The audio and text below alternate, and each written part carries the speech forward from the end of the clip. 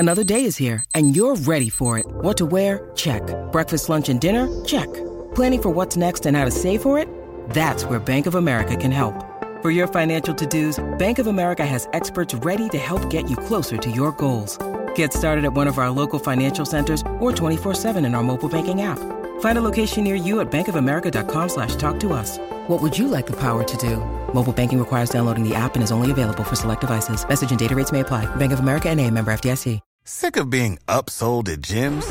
My guy, you're currently a base member? For $90 more, I can upgrade you to our Shred membership. For $130 more, you'll be a Swole member. And for just $300 more, you'll reach Sweat Platinum.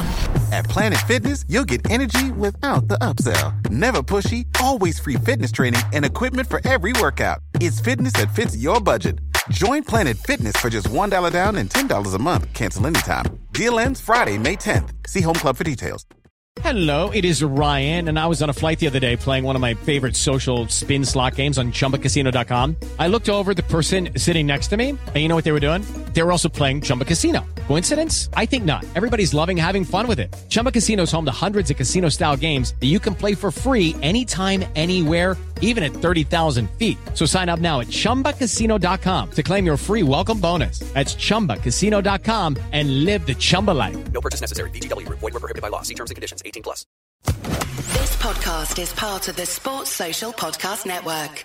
This podcast is part of the Sports Social Podcast Network. This podcast is part of the Sports Social Podcast Network. This podcast is part of the Sports Social Podcast Network. This podcast is part of the Sports Social Podcast Network.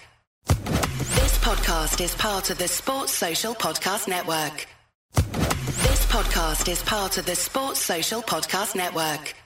Mobile phone companies say they offer home internet. But if their internet comes from a cell phone network, you should know. It's just phone internet, not home internet. Keep your home up to speed with Cox. Cox internet is faster and has more reliable download speeds than 5G home internet. Cox is the real home internet you're looking for. Based on Cox analysis of Ookla speed test intelligence data Q3 2022 and Cox serviceable areas. Visit cox.com/internet for details.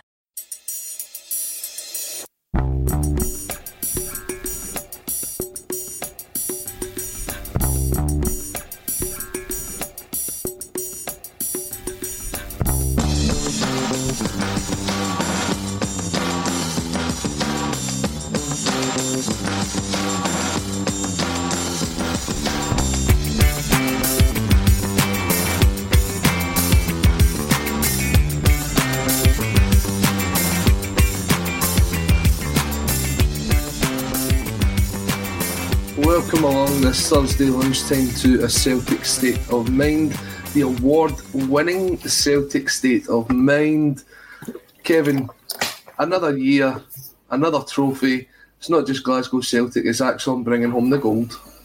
I know, it's brilliant. I mean, the Football Content Awards 2022 and the MCR last night, Paul and his good lady went down and we won gold in the Best in Video Creators category, which is a bit I think that's a bit of a feat of where we want the channel to go.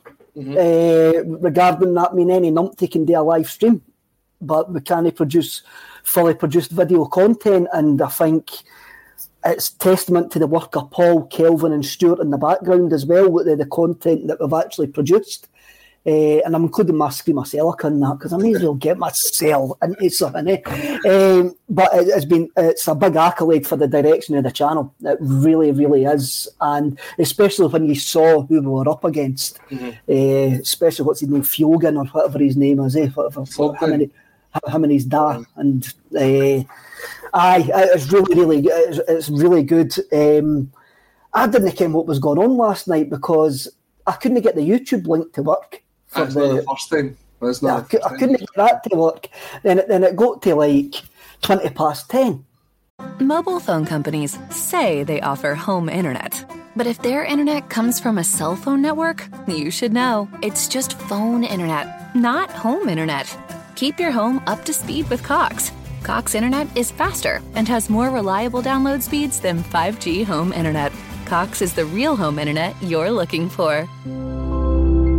Based on Cox analysis of Ookla speed test intelligence data Q3 2022 and Cox serviceable areas. Visit cox.com/internet for details. And I think they must have just started it about half an hour before, and I'm going to fall asleep here before I get the results. Really good. I'm really chuffed for Paul. I'm really, really chuffed for Paul. And thanks to everybody who voted to get us into that position. It's brilliant. Yes. Absolutely brilliant. That's definitely the most important thing. It comes down to all you guys and girls that are watching, that have subscribed to the channel over the last couple of years. It is quite funny that we actually took home the Best in Video Content award, because all the other awards that we tend to have won over the last couple of years, the Best Podcast, the Best Club Content, they stopped us from qualifying for that this year because of the Scottish team. So we still found something that we could go and bring back across the border. So, yeah, fantastic. Do you know what, Kev? It's funny when you think back to the origins of this podcast, when it was just yourself and Paul sitting at a kitchen table with a couple of mics, to where it is now. Would you believe back then that this was possible? No, I didn't, but... Mobile phone companies say they offer home internet. But if their internet comes from a cell phone network, you should know. It's just phone internet, not home internet. Keep your home up to speed with Cox. Cox internet is faster and has more reliable download speeds than 5G home internet. Cox is the real home internet you're looking for. Based on Cox analysis of Ookla speed test intelligence data Q3 2022 and Cox serviceable areas. Visit cox.com/internet for details. It's the Marketer's Report. This week, Patrizia Spagnoletto, Global Chief Marketing Officer, Direct to Consumer for Warner Brothers Discovery, weighs in on the difficult task of building and retaining consumer trust. Trust is a really hard thing to build and a really easy thing to destroy, and we have to be very respectful about that. Our partnership with iHeart has really helped us build that trust and that relationship with the on-air talent. The best thing for us to do is to build a relationship with our consumers. And if those consumers have a relationship with the DJs that are on air, then we want to build on that. House of the Dragon, which was one of our most successful, if not the most successful campaign we've ever done for a show, audio is a core part of that. As the #1 audio company, iHeartMedia gives you access to all. Every audience, live conversations, trusted influencers, and the insights and data you need to grow. Not just a media company, iHeartMedia is your access company. Go to iHeartResults.com for more. I believed in Paul's vision. That was the only reason that I joined in the first place. I believed in his vision. And he had this book, and all of this was all written down. What he wanted, where he saw a state of mind and a Celtic state of mind going. So he always had the belief that he would get to this point at one point, and fair play to him. I mean, it's great to see what we've actually got now. It's absolutely brilliant to see where we actually got now. But this was always in Paul's plan. No winning the awards, but what we're actually doing now was always in Paul's plan. And if he didn't have that vision, if I was just coming on here to talk about right backs and stuff like that, I probably would never have been involved. But it's the whole Celtic culture, the whole Celtic state of mind, which attracted me in the first place, rather than just we're going to talk about games. But hey, each their own. And speaking about that Celtic state of mind, we welcome our usual Thursday contributor, JP Mason. JP, we're just enjoying the fact that once again we're bringing home the gold. I just heard Kev talking there about Paul's vision, and he wrote down. Did he not write down a Celtic state of mind as just an idea? Aye. Is that what happened? Like years ago. Years ago, aye. And then here we are. Well, I'm delighted for him, and getting recognition at it's a major content awards, isn't it? Down in Manchester, it's not a pony setup. I mean, we were up against some other pretty good content creators. So I just do this for banter. Yeah? Not trying to become some sort of mad celebrity or anything like that. I just do it because it's good crack, and it, like I said before, it kept me sane during the lockdown, and watching it and being part of it. So when you get messages, if Paul forwards them on, or you get messages directly from people saying that it's helped them as part of their daily routine, if they've been on their own or if they've been working from home and they need a break and something to tune out to, then this has provided it for a lot of people, and that's really, you can't really put a price on that, to be honest. It's invaluable to someone's mental health if something like this can help them through a day or a week. Then, and I know that sounds mental because it's just a few folk sitting about talking about absolute nonsense. Talking about Celtic or God forbid music on occasion. We got told to cut it out last week, so I better not venture into that this week, for fear of reprisals. Welcome to the Record Collectors Hour, where today we're going to talk about the cultural influence of the Beta Band. There we go. And it's at this point that I drop out. So thanks very much for watching, guys. No, seriously, but do you remember, Kevin, just before the lockdown, when we were starting to get some interviews recorded on the channel? I think Declan had managed to get the lead singer of the Bluebells. We'd been speaking to guys like Manny Silmott from the Scottish Police comedy show, Scottish Squad. Let that one slip. And we had all this footage because they were recorded on Zoom, and they were recorded on all the kind of different things like Teams and stuff like that. Before Teams and Zoom became the must-have tools of the lockdown, we were using them to record some interviews. And I remember saying to Paul back at the time, let's get this footage done, let's get it uploaded, let's get it on the YouTube channel. I think the YouTube channel at that point had maybe about 500 subscribers, and it was from previous book launches that Paul had done. But to come from where we were then to where we are now, to now be winning the Best in Video Content Awards, I think we may have had something there when we were talking about that, Kev. It's madness, eh? I mean, everybody was getting into the video stuff and that, but it's what you do with the footage. I mean, the Jim Orstaville stuff, that is fabulous to actually be able to put out there. And I've seen a lot of the other Jim Orr stuff from the Save Our Celts. And that's how we package it and how we put it out. I mean, you could just stick it up. You could just stick up the whole hour on YouTube of the meeting in Govan Town Hall to Save Our Celts, but it wouldn't be interesting. So even though we've got all this footage, it's how Paul and that see their vision, how to package it, which makes the difference. I mean, anybody can upload a video to YouTube, anybody can do a live stream, but you have to actually do something different to win that award. And fair play to Paul, Kelvin and Stuart, who are in the background. Well, Paul's obviously the face, but the cameraman and that, it's a big part of what we'll be doing and what we'll be doing going forward.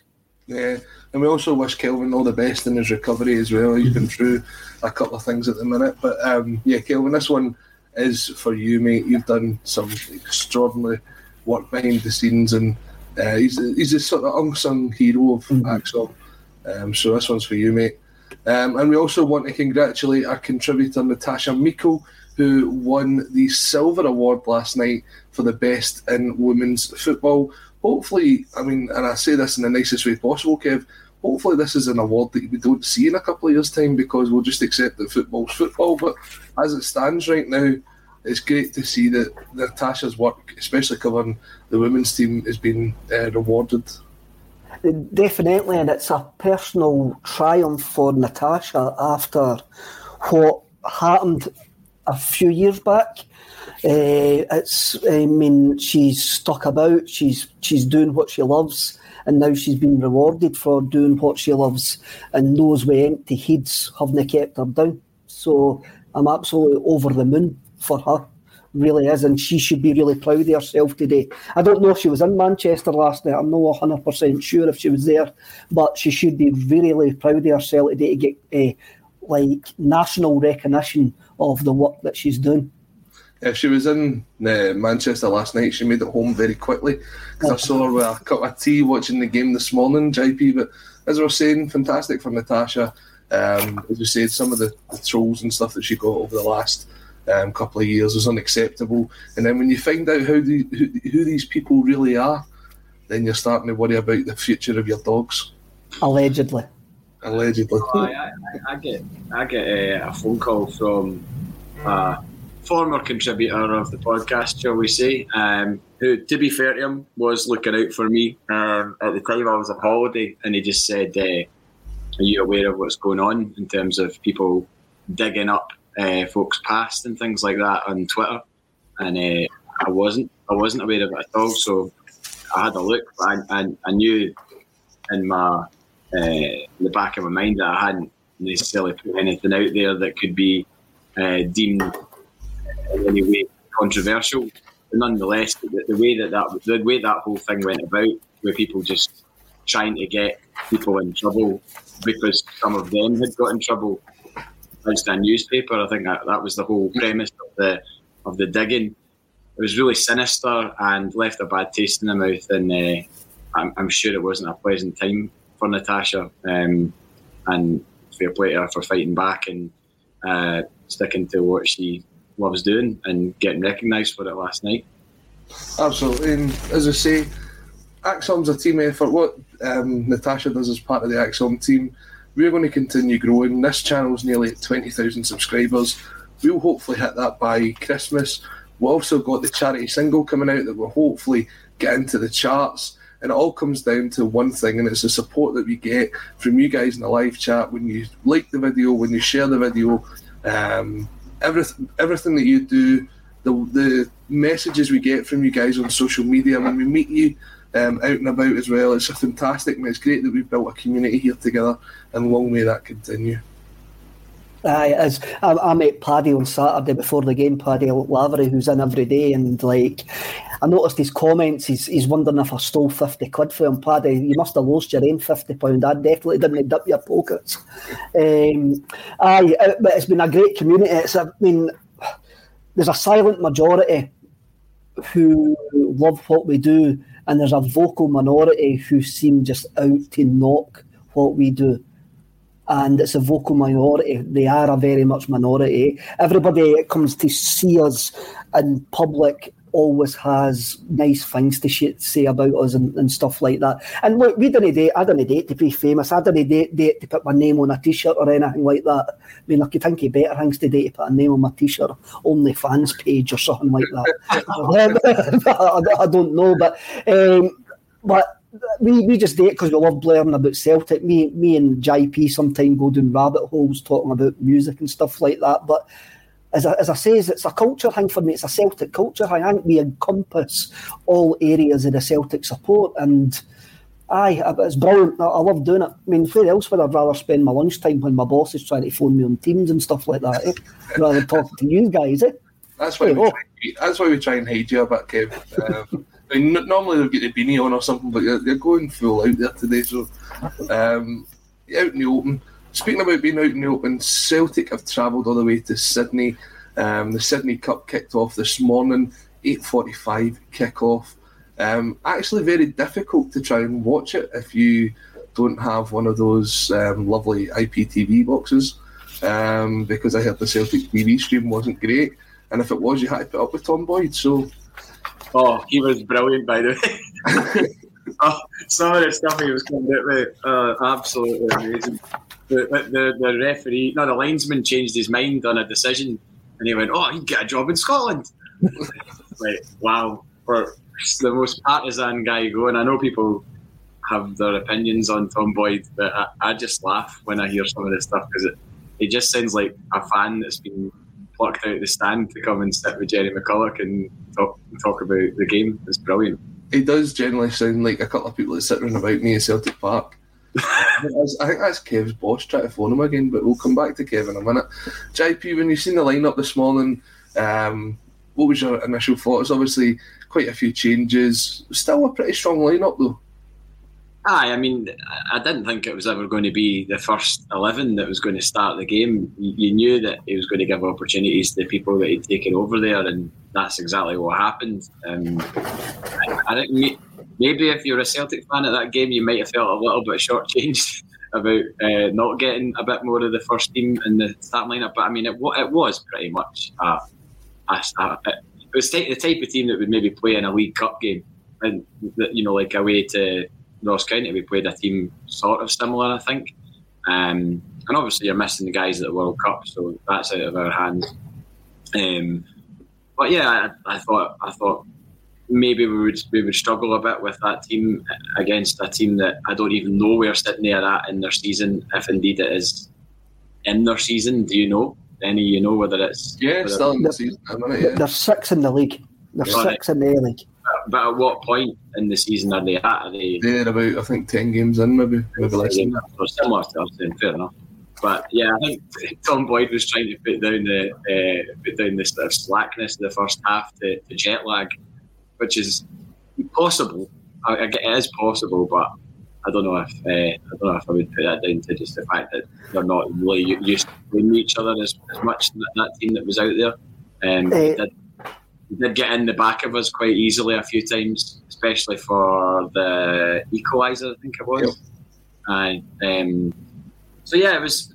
I was pleased for folk in Sydney. I saw a couple of pictures of people standing with Celtic scarves. Like there was one guy, I think he might be involved with Celtic Down Under, Shane, and he had a scarf up, and he was like, "The dream becomes a reality," and that might be the first time he's seen Celtic play, which is quite remarkable to think that if you've been a Celtic fan all your life, and then you don't actually get to see them play until you're kind of well into your 20s or 30s or whatever. I mean, I feel fortunate that I saw my first game at 8 years old, so and I've had it every week of my life since then, almost, either watching it on the TV or being there. So that's a massive deal to those folk out there, and it was good to see them enjoying themselves, albeit weird because they were standing with beers and I was watching it in my bed on my laptop.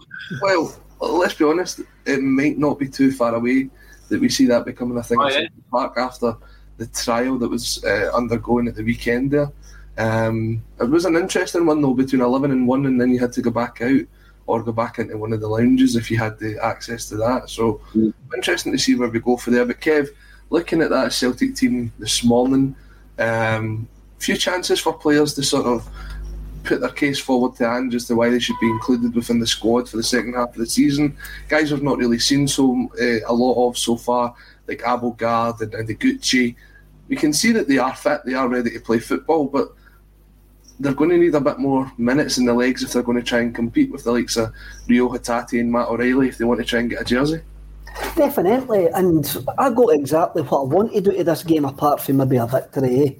The Australian fans had a great time. We had a decent second half, poor first half. We were really, really poor in the first half. It's interesting that Tom Boyd was mentioning the jet lag. I was actually watching it on a channel called Astro Sports, which is Paramount Plus. So I had the Australian commentary.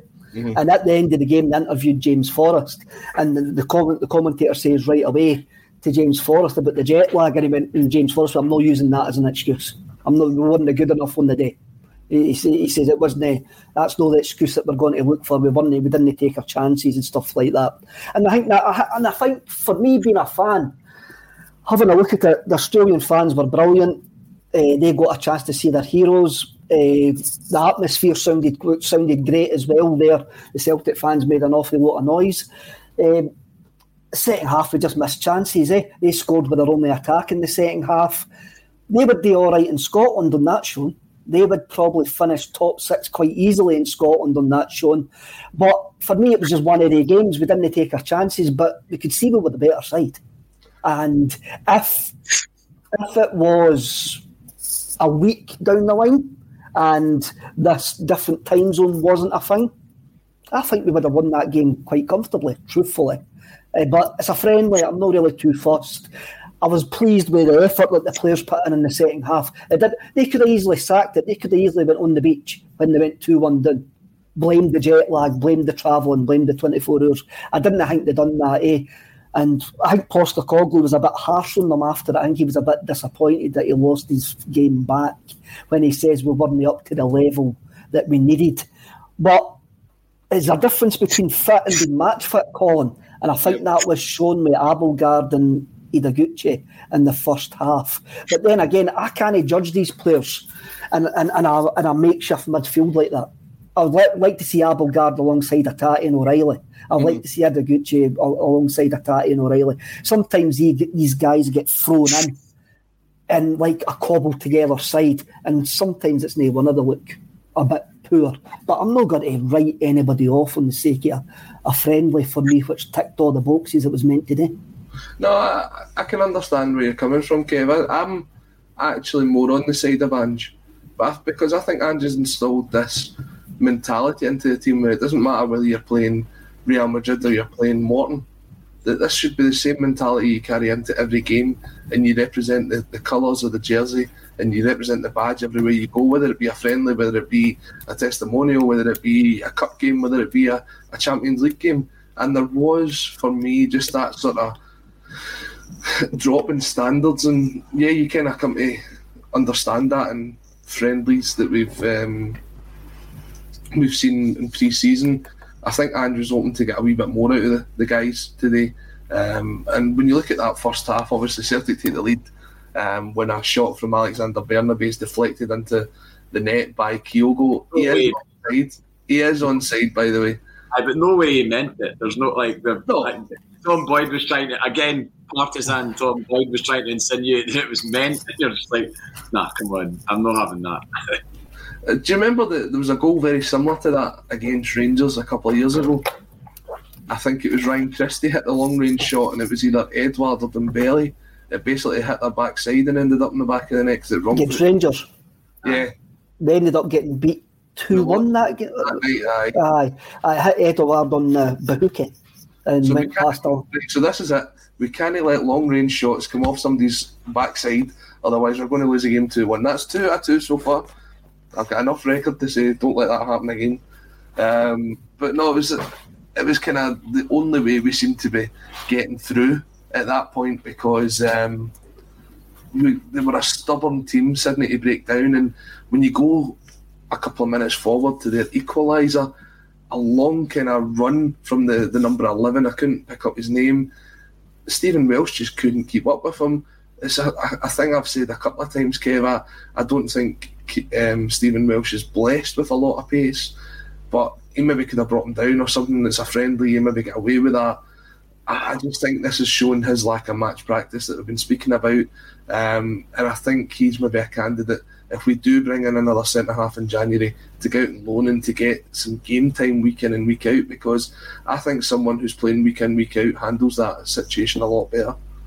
You're probably right there, and we've got the interest in bringing in another Japanese centre-half as well, which could spell, I says the last time I was on that, I reckon it spelled then for Stephen Welch at Celtic. Again, I'm not going to... He has his faults, like any player that plays for Celtic. And as you say, he might have caught the boy a bit more. Similar, that boy hasn't played a game for Sydney all this season. Really? Aye.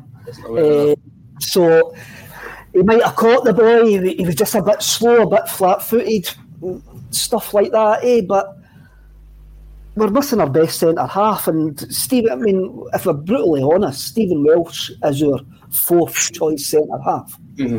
And that's extremely clear. There's a hierarchy, and he is the fourth choice centre-half.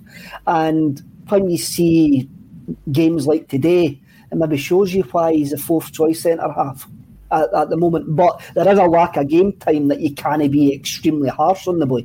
I mean, this Sydney side, we're well up for it. They probably had a look at this going like that. Celtic have only been in the country 36 hours. There is a jet lag situation. Let's not write that off. We want to put on a good show here, and you saw that in the first half. You really did see that in the first half. They had a right decent go. But I think once we brought on the big boys, who were the big boy pants in the second half, apart from poor finishing, you could see that we were the better side.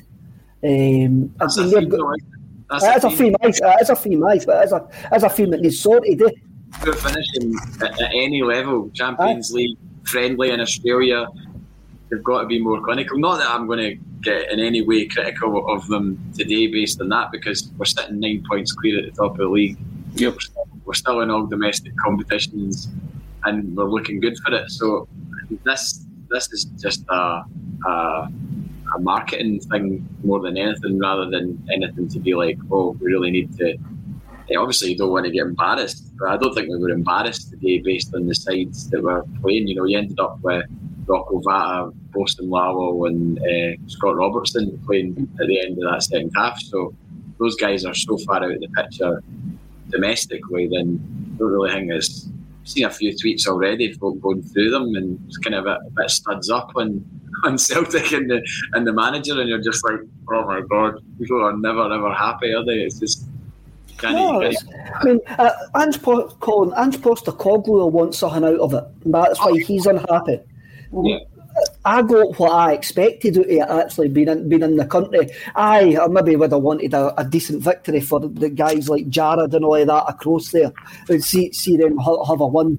But then they still got Kyogo doing the dance in front of them, even though he had to be forced to actually go and do it. He did not want to do that. He did not want to do that at all. That's a bit of a beamer doing it after a defeat.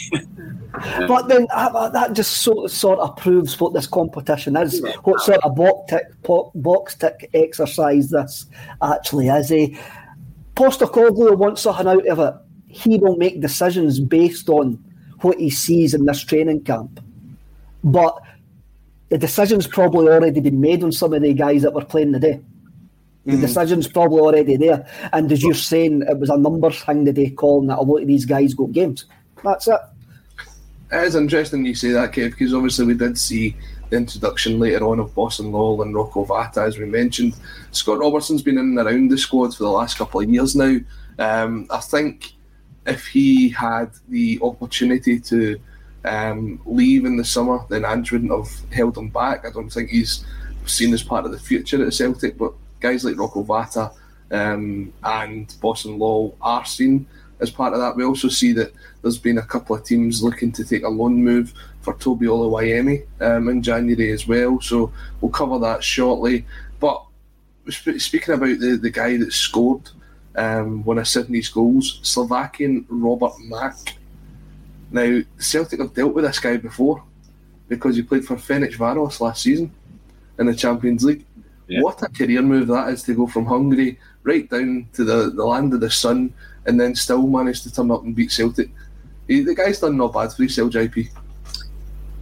I guess it wouldn't be a bad lifestyle out there to live in Australia. I've got a friend who's living in Sydney. He's actually a Celtic fan as well, but he's annoyingly for him, his wife booked a trip away to Bali and this week. Oh, how annoying must that be? That must be so annoying. That's what I said to him. I was like, well, there's worse places you could end up, considering I'm looking out at a wet, grey Glasgow at the moment.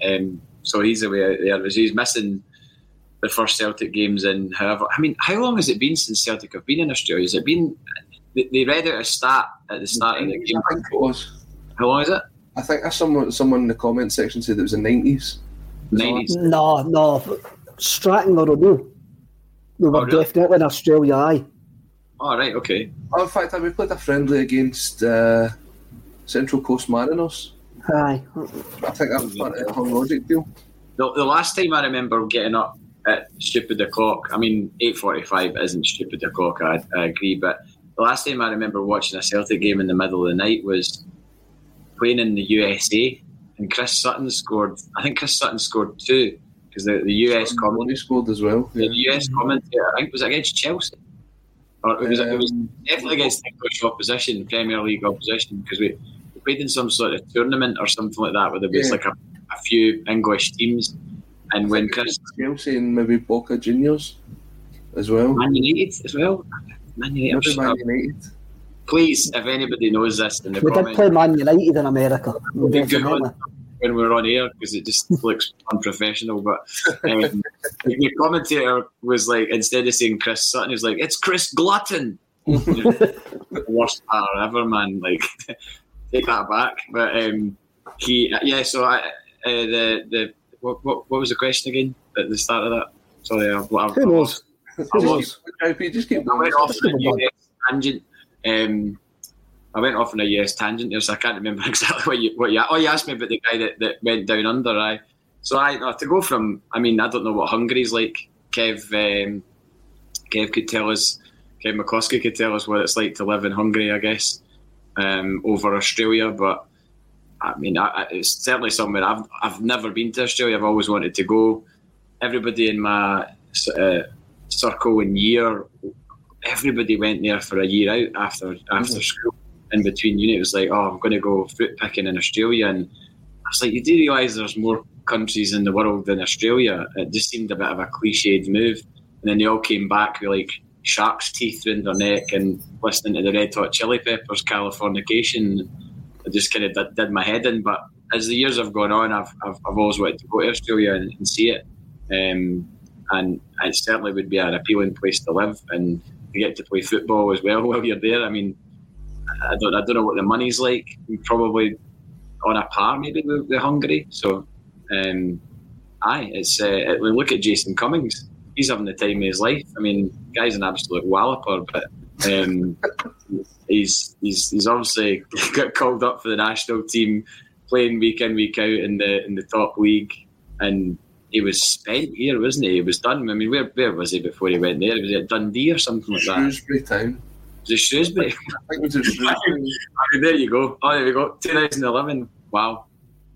Nice. He called it Central Coast Mariners. There we go. Well done. Point. Okay, that's so 11 years ago. Wow. Okay. Yeah, we've got some good comments coming in here. Polymorphous saying, "Keep tangent away, boys. Chris Clapton is the content that I came for." It's definitely one thing what I got out of the game, and it's something that's probably a wider football thing, and again it comes down to the snobbery that we had with Ange Postecoglou, is what the standard is actually like in the A-League.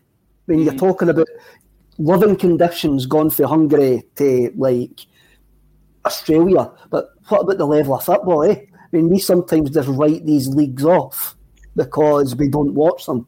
And I know Yared and all of that, they're quite open to say, well, the standard in the A-League is actually not too bad. And they would challenge in Scotland. And again, when I looked at that today, I'm going like that. They played very, very decent football against us. They didn't try to Livingston against us.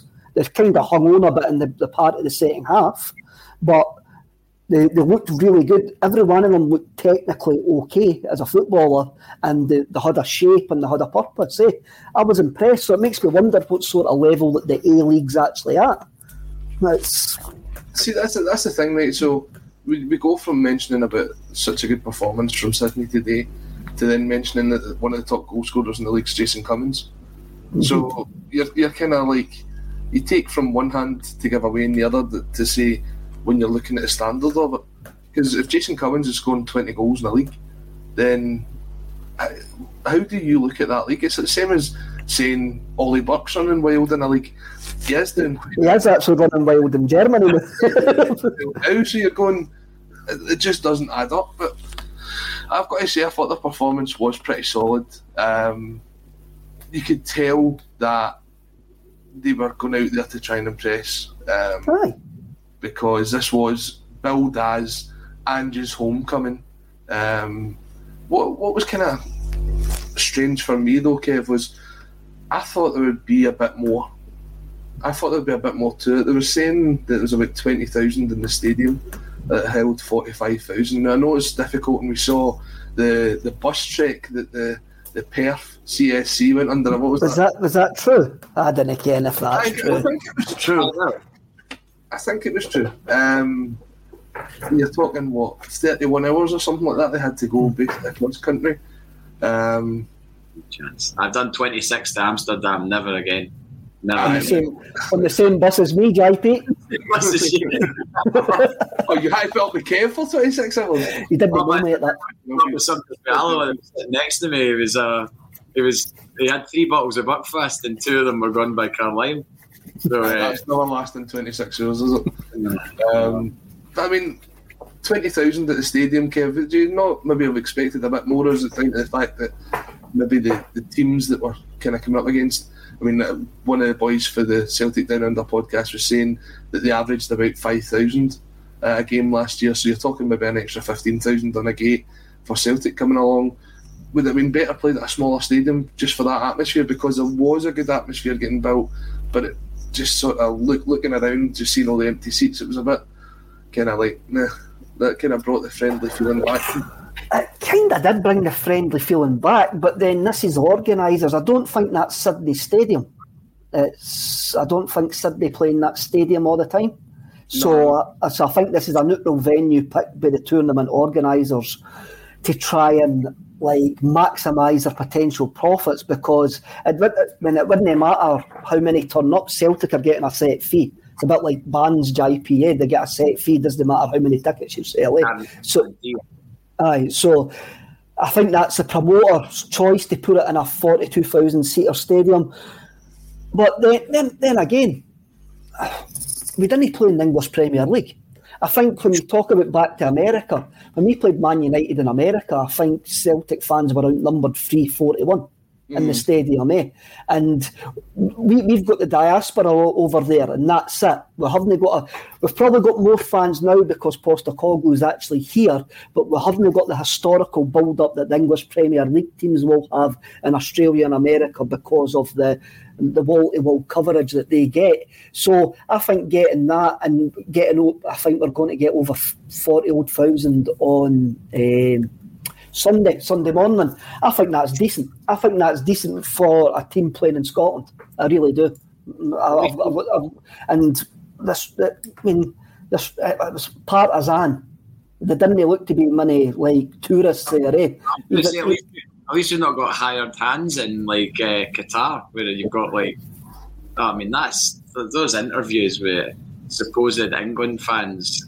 I mean, that is embarrassing. But it's like when you call up a call centre and you ask them where they're based and they say Birmingham, but it's definitely not Birmingham. I mean, not to go down the Qatar rabbit hole, but the more I see, the less in any way enthused by it at all.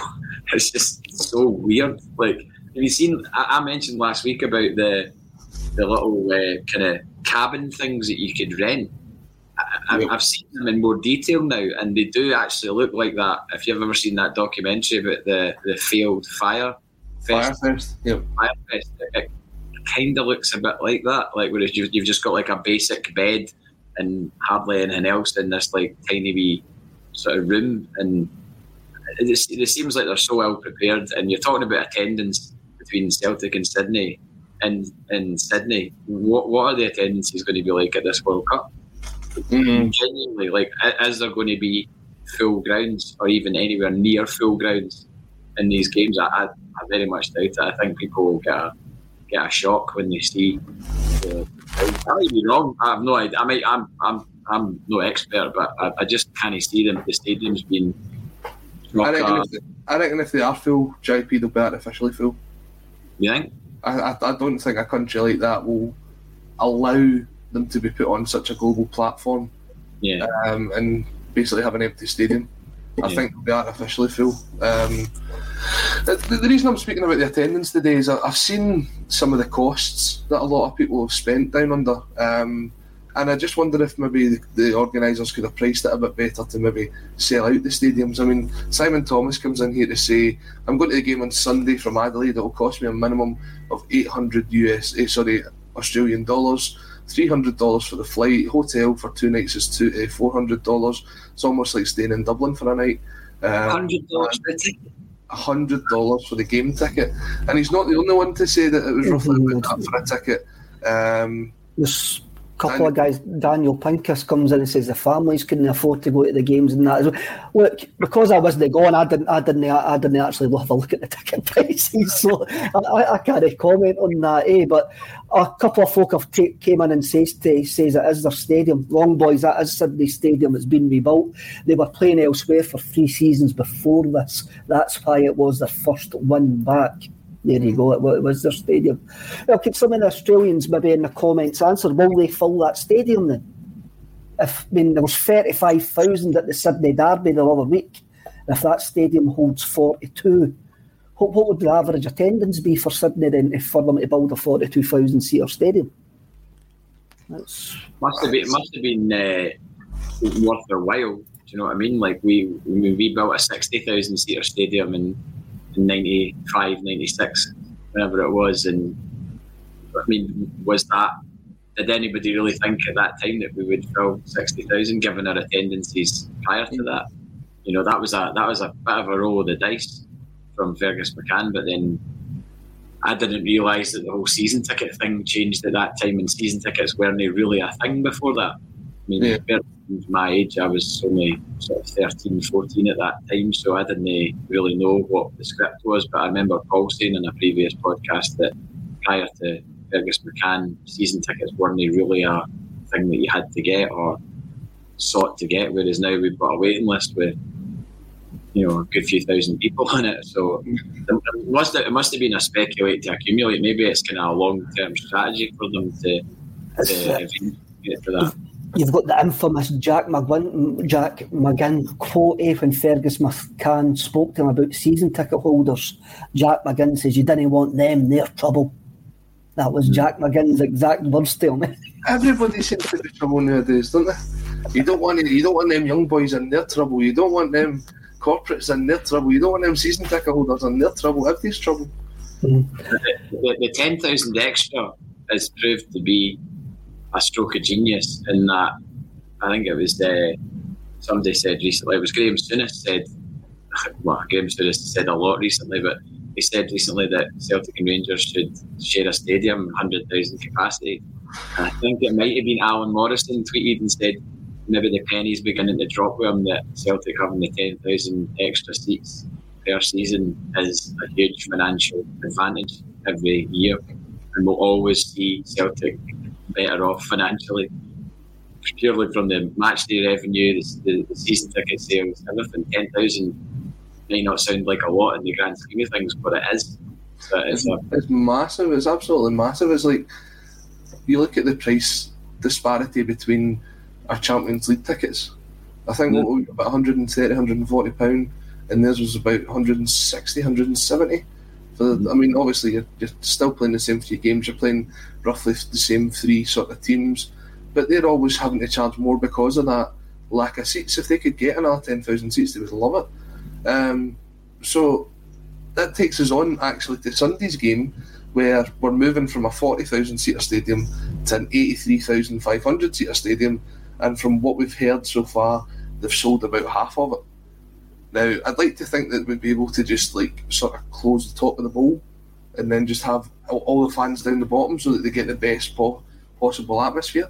And at £100 a ticket, I'd like to think that would be the case, Kev. But at £100 a ticket, then they change the kick-off time. Yeah, it's now. Well, they say that's more suitable because I think it was previously 7:45 on a Sunday night. Mm-hmm. Now it's 2:15 in the afternoon. So I guess that is more open to families who could maybe say, well, the kids haven't got school in the morning, or the kids have got school in the morning, but they can still go to the game. Otherwise, who knows what time they get home coming out of it. It's going to be a nightmare for us because it's going to be boiling. I'm not getting up at 3 a.m. to watch it. Didn't he say that? Didn't he say that? You know, an Uber term. Boiling hot as well, at 2:15 in the afternoon in Australia right now. I mean, that's their summertime, isn't it? The lads for Celtic Down Under says that they've actually refunded between 8,000 and 10,000 tickets because of the change in the kick-off time. Seriously? Mm-hmm. Well, that's the question then, Kev. Obviously, we're playing Everton. It's a sort of glamour tie for fans here in the UK because of the sort of history of the two clubs.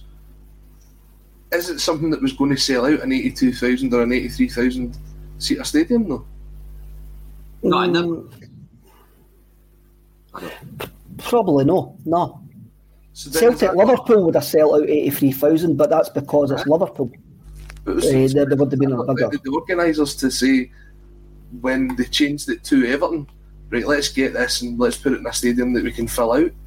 I mean, for me, I just feel as if it's a wasted opportunity to broadcast your league to the world, where you can potentially put 2 full stadiums out for these games, and you're probably going to make the same amount of money. It's probably going to cost less to hire the stadiums out. Just for me, in the business sense, I mean, JP, you organise events all the time. You can't have a full house and have a half-empty stadium. No, you would, but I think there's got to be a sort of realistic idea of what. I mean, even a Celtic Rangers game of what it was originally supposed to be. Celtic Rangers, in my opinion, based on the little knowledge I have, I don't think Celtic Rangers is selling 80,000 tickets in Australia. I just don't think that would happen. I mean, maybe I'm wildly off the mark, but I just don't see there being that big an appetite for that game for 80,000 fans to go to a friendly game in Australia. I even combining the supports and how many Rangers fans are out there, how many Rangers fans would have travelled to complement the Celtic fans that are there right now. Mobile phone companies say they offer home internet. But if their internet comes from a cell phone network, you should know. It's just phone internet, not home internet. Keep your home up to speed with Cox. Cox internet is faster and has more reliable download speeds than 5G home internet. Cox is the real home internet you're looking for. Based on Cox analysis of Ookla speed test intelligence data Q3 2022 and Cox serviceable areas, visit cox.com/internet for details. It's the Marketer's Report. This week, Patrizia Spagnoletto, Global Chief Marketing Officer, Direct-to-Consumer for Warner Brothers Discovery, weighs in on the difficult task of building and retaining consumer trust. Trust is a really hard thing to build and a really easy thing to destroy, and we have to be very respectful about that. Our partnership with iHeart has really helped us build that trust and that relationship with the on-air talent. The best thing for us to do is to build a relationship with our consumers. And if those consumers have a relationship with the DJs that are on air, then we want to build on that. House of the Dragon, which was one of our most successful, if not the most successful campaign we've ever done for a show, audio was a core part of that. As the #1 audio company, iHeartMedia gives you access to all. Every audience, live conversations, trusted influencers, and the insights and data you need to grow. Not just a media company, iHeartMedia is your access company. Go to iHeartResults.com for more. I just don't see how that would have been a realistic. I didn't, until you said it there, I didn't realise that the stadium on Sunday was 83,000. That's quite wild for my thinking. I would have thought they would have been a bit more conservative, regardless of the fixture, whether it was Celtic Rangers or Celtic Everton, Celtic anybody. You just think, you've got to remember where it is. You know, I know we've got a passionate and maniacal support, which is amazing, and we obviously go in numbers everywhere, but Australia's a bit of a stretch. You know what I mean? Like, I mean, there's plenty of people that go home and away that wouldn't have even considered Australia as an option, purely because of the time of the year, so close to Christmas, and, you know, money's not as readily available as it was maybe a couple of years ago. I've got to say, and I kind of shout out to him because he's there and he's always there. Paulie Tim is in wild at the minute. It's mental. Every day I'll question how he does it. It doesn't matter how he does it. He's still there, and fair play to him. I mean, he's getting a cracking holiday that we would all kill for right now. Although I'm getting killed in the comments for saying I'm not getting up at 3 a.m. to watch Celtic. You're not an Uber, Tim, mate. You can't. You have to get up at 3 o'clock in the morning or stay up all night and do a live stream. Are you watching it? That's potential, by the way, because there's some good UFC stuff going on at the weekend that I might watch. No, 3 o'clock in the morning. I mean, listening to who we are going to be coming up against, it looks as if it's going to be a glorified friendly against Everton's under-21s. I mean, Everton's first team are poor. What's the under-21s like? Is that, have they not taken a decent squad there? Like, a lot of their players have went to the World Cup. Oh, of course, yeah. The only one I think that missed out would have been, I'm trying to think of a kind of key player that would have probably missed out, Calvert-Lewin. Right. And I don't know if I'm... No, it is what it is. It's a friendly... my expectations of it are so, you know, minimal. It's just... I see it as an opportunity for Celtic to grow the brand out there, for fans out there to go and see the team. They'll get to see a decent Celtic side on Sunday, you would think. And whether we win, lose or draw, what the hell do we care? Oh, we're getting back into music now. Come on, don't let go the Astes. No, people still giving me stick for not getting up. I'll see. Like, it's some. I know. I appreciate that everyone around the world gets up at different times to watch it. And to be fair, if I was living in Thailand and living in all these fantastic places around the world, I would do the exact same. But it's absolutely honking here in Scotland.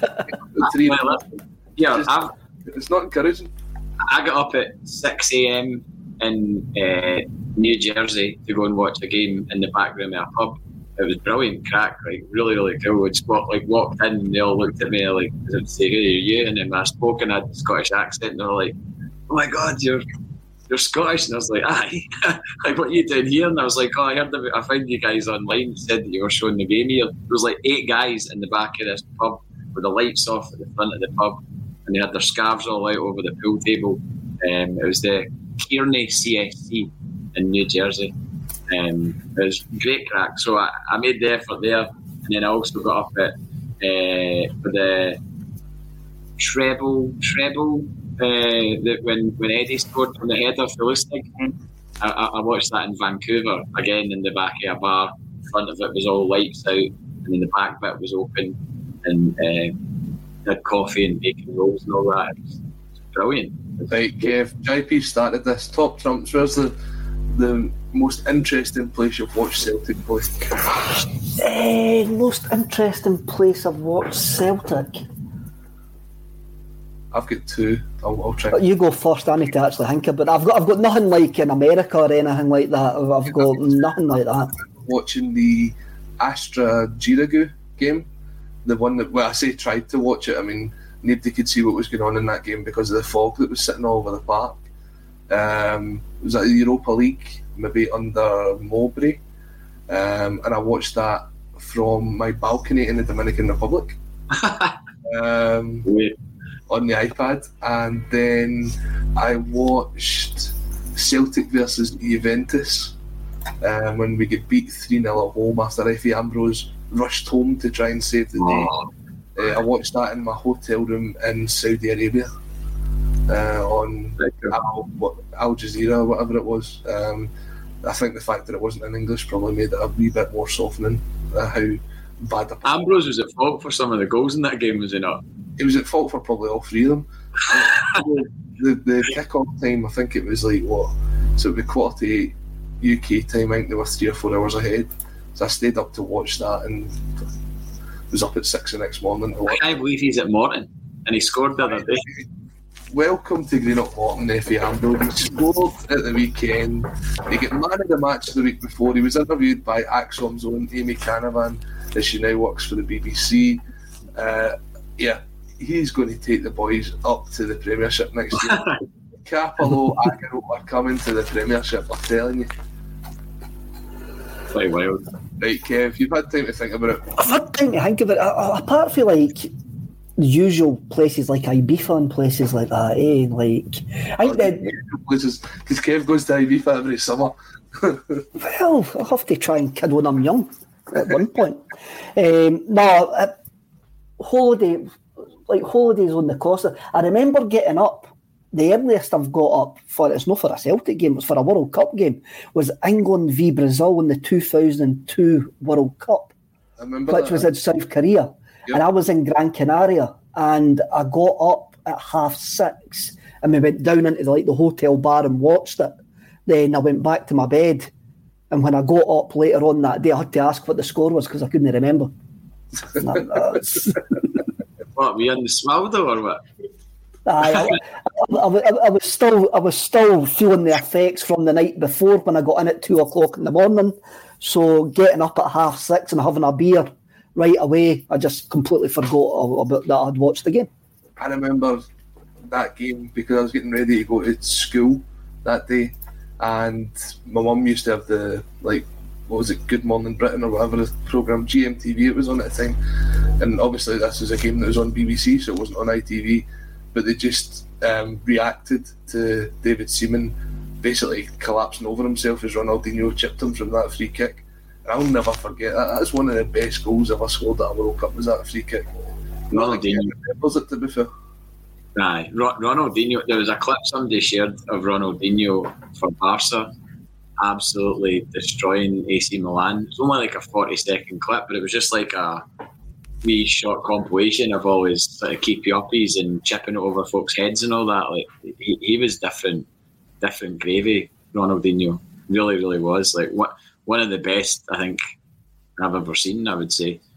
But you're not allowed to applaud him off Celtic Park because it's not it's not the done thing, is it?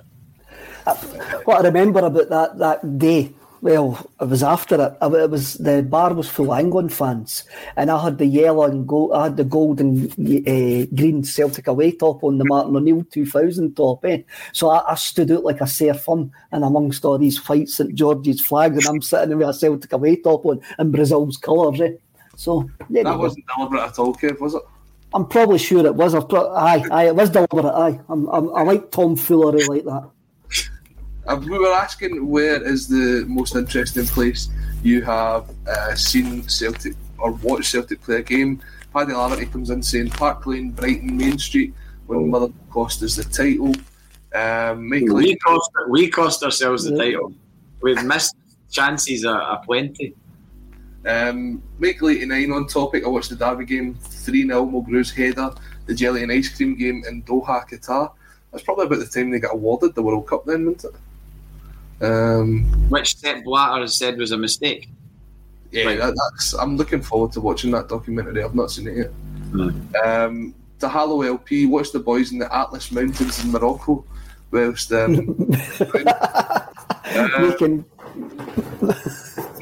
we'll leave it at that.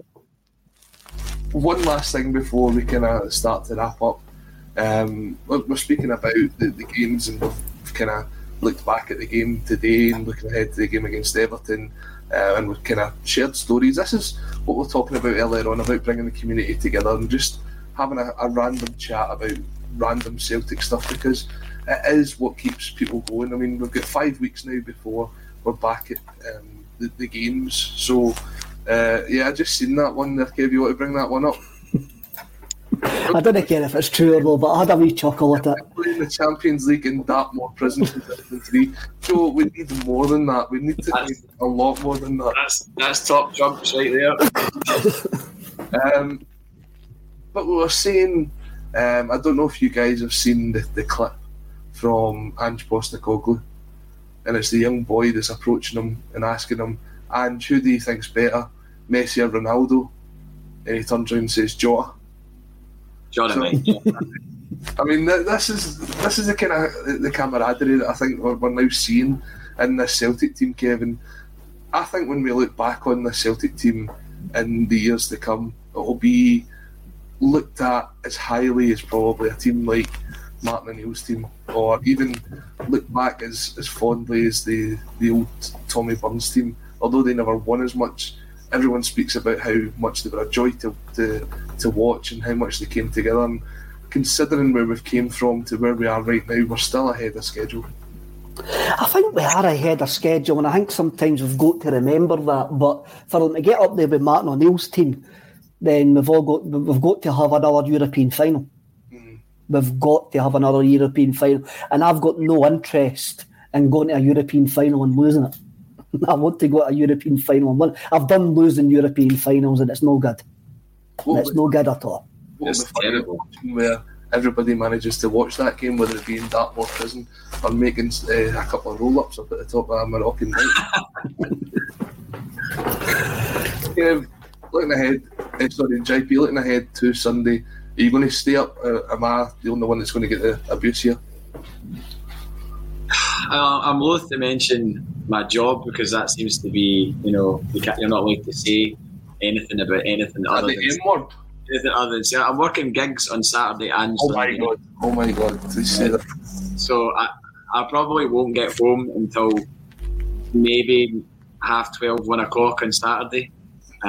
So I potentially could just stay up by the time I get home and then sleep in late on the Sunday, because I won't start work on Sunday until probably about 4 o'clock.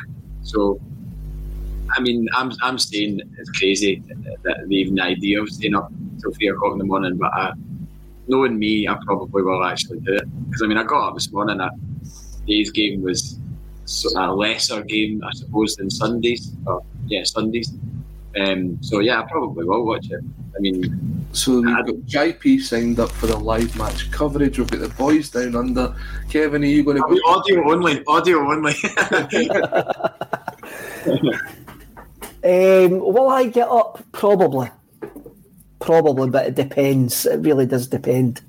If it was a competitive game, I would definitely get up.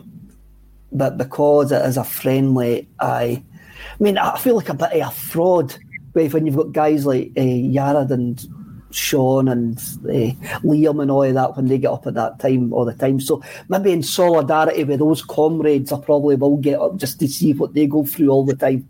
So we're now signing Kevin and JP up for the live match coverage of Celtic versus Everton on Sunday morning. It would be interesting to see what kind of numbers we would get if we did the sort of pre-half-time and post-match for that. The chat would be mental. Oh, you'd need to the camera would be off, believe me. I would not want to be seen at 3 o'clock in the morning on me sitting in my Celtic onesie. Anyway, on the subject of music, and I don't care if it's going to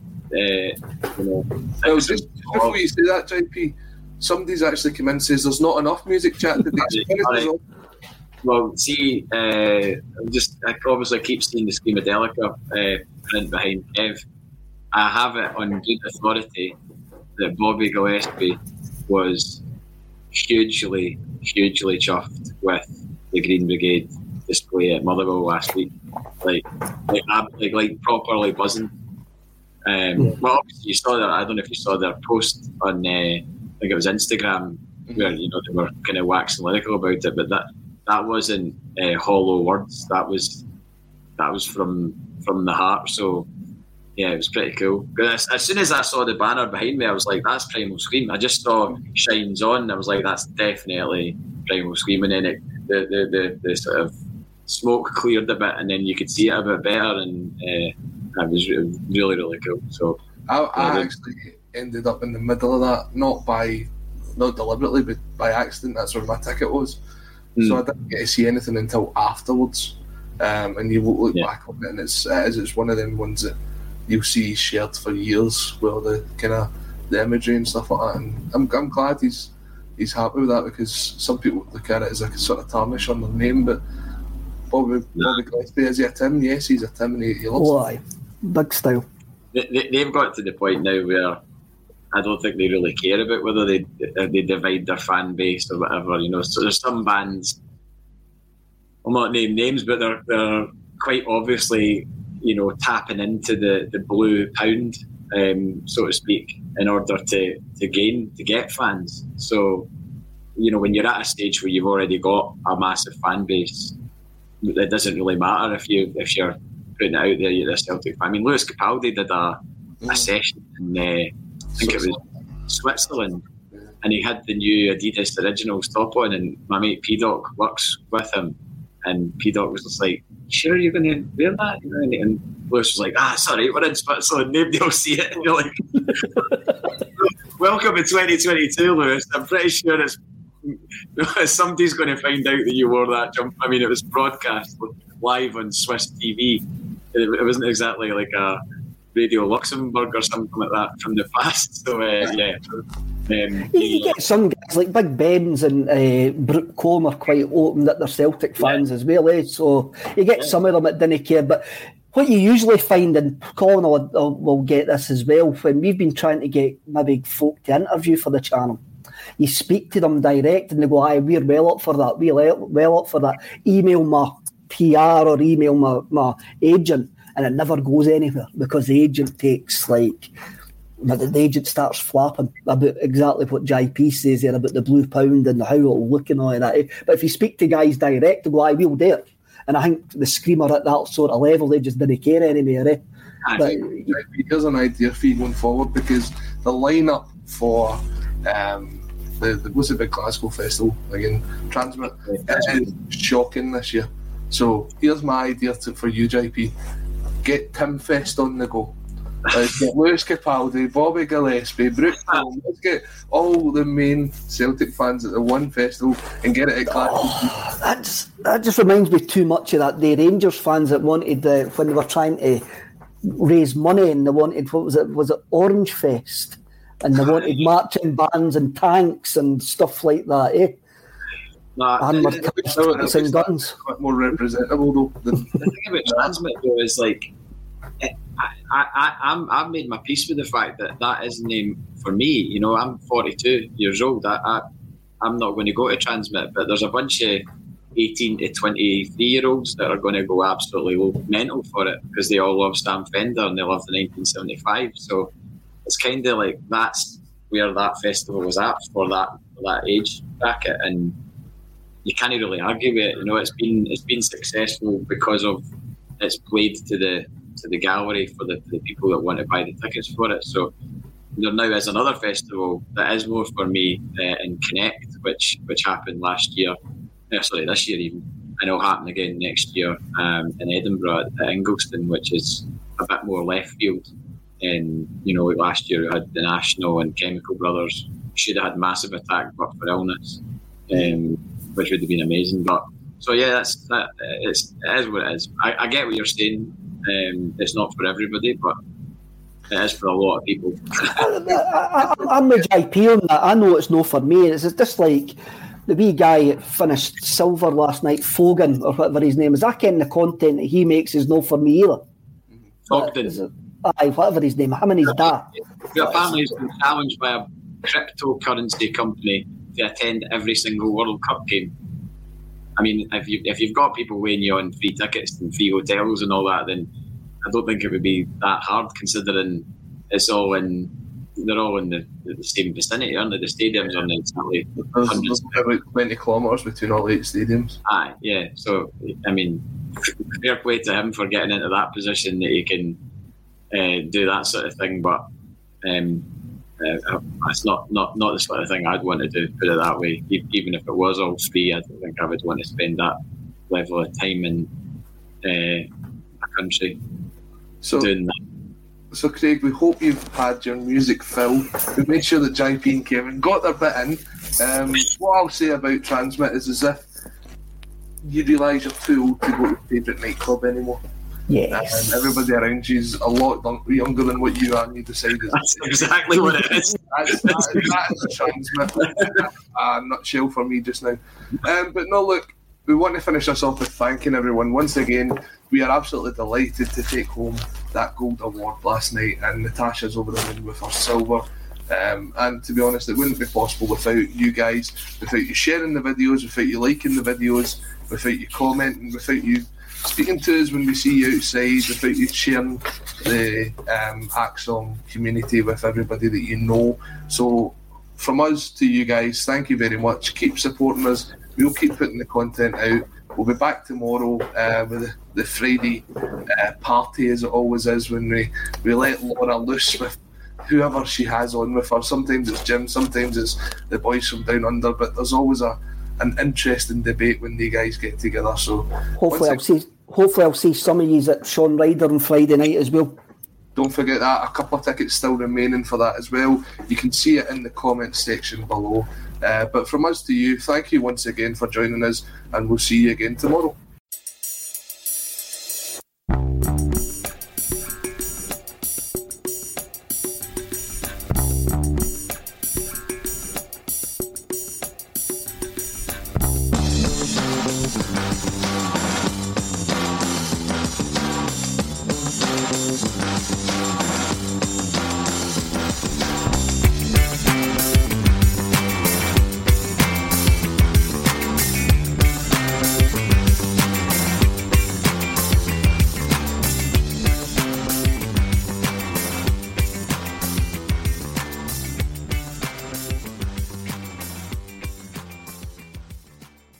Mobile phone companies say they offer home internet.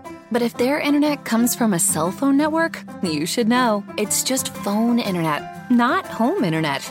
Keep your home up to speed with Cox. Cox internet is faster and has more reliable download speeds than 5G home internet. Cox is the real home internet you're looking for. Based on Cox analysis of Ookla speed test intelligence data Q3 2022 and Cox serviceable areas, visit cox.com/internet for details. This week on The Marketer's Report, Patrizio Spagnoletto, Global Chief Marketing Officer, Direct-to-Consumer for Warner Brothers Discovery, weighs in on building trust. Trust is a really hard thing to build and a really easy thing to destroy, and we have to be very respectful about that. Our partnership with iHeart has really helped us build that trust and that relationship with the on-air talent. As the #1 audio company, iHeartMedia gives you access to all. Every audience, live conversations, trusted influencers, and the data you need to grow. Go to iHeartResults.com for more. Sports Social Podcast Network. Sports Social Podcast Network. Sports Social Podcast Network. Sports Social Podcast Network. Sports Social Podcast Network. Sports Social Podcast Network. Sports Social Podcast Network. Sports Social Podcast Network. Protect your dream home with American Family Insurance. And you can weather any storm. You'll also save up to 25% by bundling home, auto, and life. American Family Insurance. Get a quote. Find an agent at amfam.com. Products not available in every state. Discounts may not apply to all coverages on an auto or home policy. Discounts do not apply to life insurance policies. Visit amfam.com to learn how discounts may apply to you. American Family Mutual Insurance Company, SI, and its operating companies, American Family Life Insurance Company, 6000 American Parkway, Madison, Wisconsin.